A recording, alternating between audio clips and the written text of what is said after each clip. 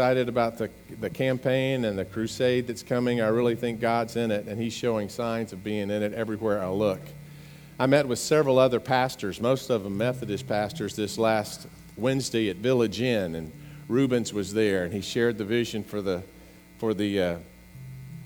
crusade. And frankly, I was just a little surprised at how enthusiastic the response was from the pastors.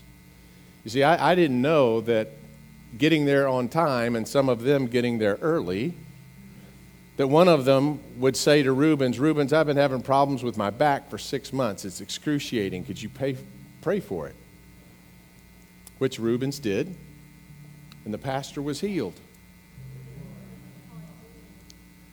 I didn't know about that, but it made understandable his enthusiasm when another Methodist minister in our midst, Kira Calhoun, a lady minister, started sharing of the difficulties with her hearing.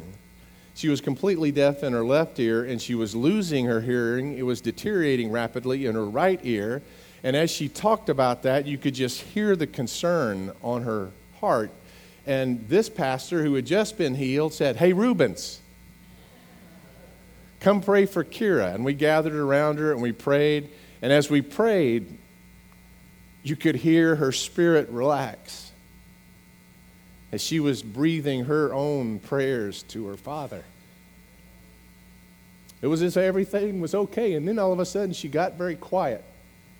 And as the rest of us finished praying, we said our amen, and then we looked at Kira, and she looked at the last guy who prayed for her, who was on her left, and she said, "You know what? I just heard everything you said in my left ear."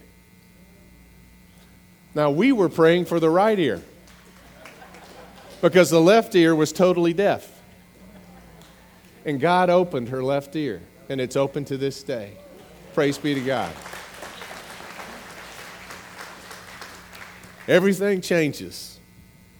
Everything changes when our Father's on board. Amen.